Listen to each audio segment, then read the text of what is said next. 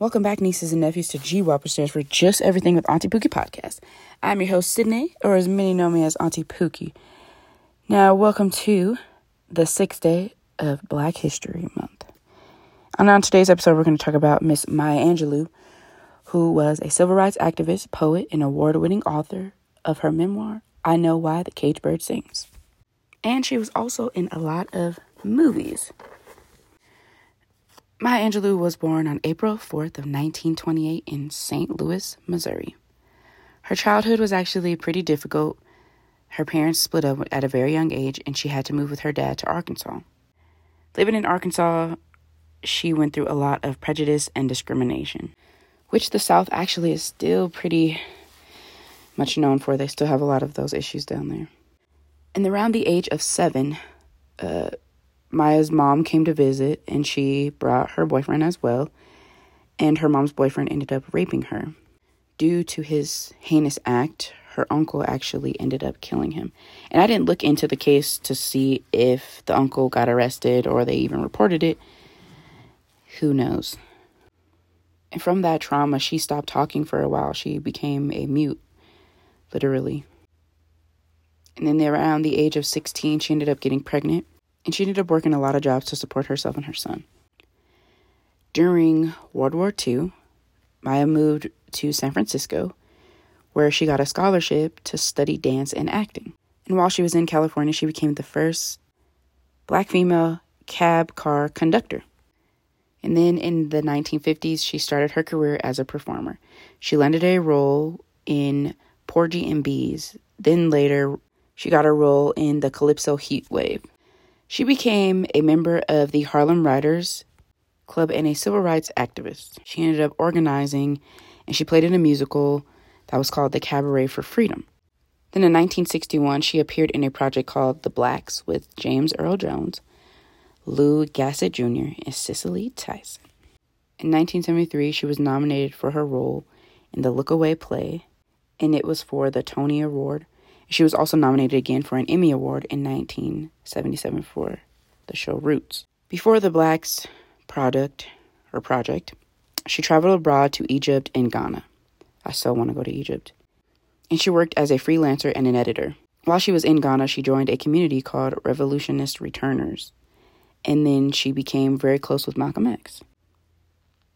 Once she came back to the U.S., she started to help Malcolm X set up and organize the Organization of Afro-American Unity.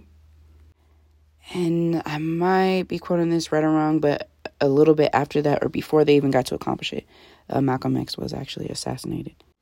Maya published many collections of poetry and was even about to recite one of her poems at the President Bill Clinton inauguration in 1993.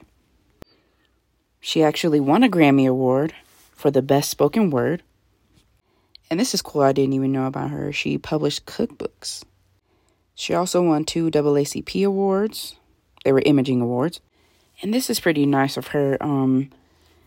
So Martin Luther King was assassinated on her birthday. And so she dedicated one to not celebrate her birthday, but to send Miss Coretta Scott King flowers every year on her birthday, as in Maya's birthday, to just show love and respect. I thought that was really dope.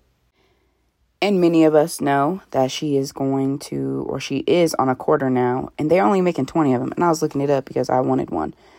But from the information I looked at, they were only going to make 20 of them and give them out to, I believe, like powerful women or activists or something like that. I think it's really cool that she did so much, and she was an activist. I did not know that, but I did know that she was like heavily in with the NAACP, helping make change and whatnot. So that was really cool. And also, of course, she was really, really good friends with Oprah, and Oprah's lit. Maya Angelou passed away on May 28th, 2014 in her home in Winston-Salem, North Carolina. She had some health problems. Her life was pretty amazing after she,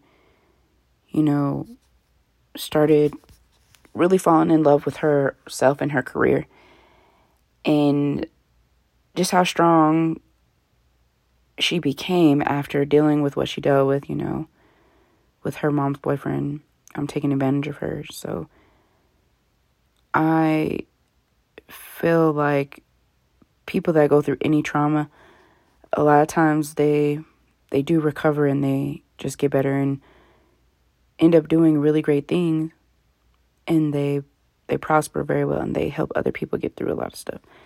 And I feel like she has helped a lot of people get through stuff, even with her poetry. Her poetry is so deep. And in closing, first credit to biography.com and mayaangelou.com, just for some of the research I have. And I have 2 quotes from her I wanted to share with you guys that I think are really amazing. The first one is, if you don't like something, change it. If you can't change it, change your attitude. I read this so many times when I was looking at this, and I saw this quote years ago, and I was like, oh, that's a good quote, But being in a different headspace of my life where I'm at now, I definitely have adapted to this very well. There are a lot of things that I did not like, and I have changed. And there are some things that I've accepted that I can't change. And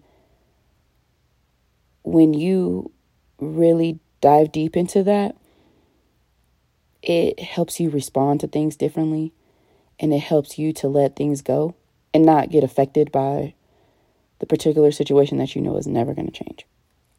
So yeah, that's one of my favorite quotes by her. And then the second one here is, I've learned that people will forget what you did, but people will never forget how you made them feel. And that is just deep within itself. Like, man, I was just talking to one of my friends the other day about high school drama.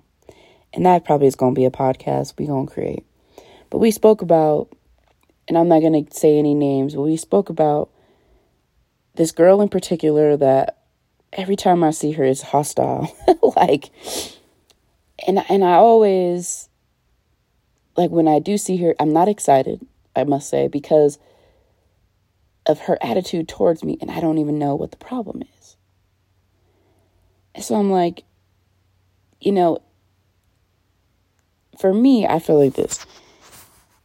If anyone has done anything to anyone, and I'm going to just use this girl for example. If I did anything to this girl and I don't even remember, or I don't know, or she just hates me because of her own insecurities and problems, it's like, speak up.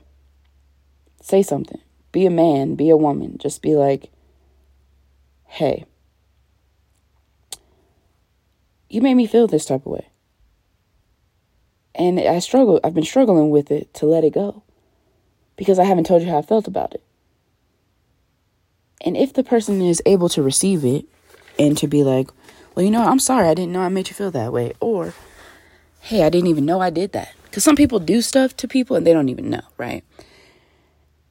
So, if someone has done something, or even this girl, if I did something, speak up.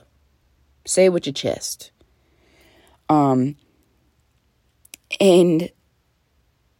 let's talk about it, right? For me, I'm going to say from my personal experience in life, I don't even remember.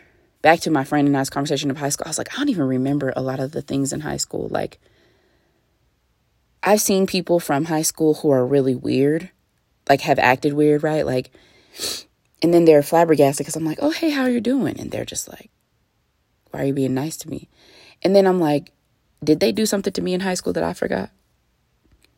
Because there are some things I remember in high school, but there's a lot of things I don't. And I'm like,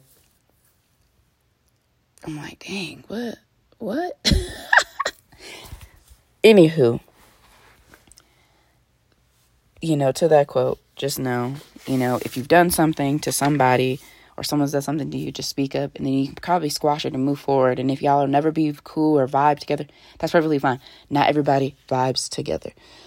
But on that note, have a great day 6 of Black History.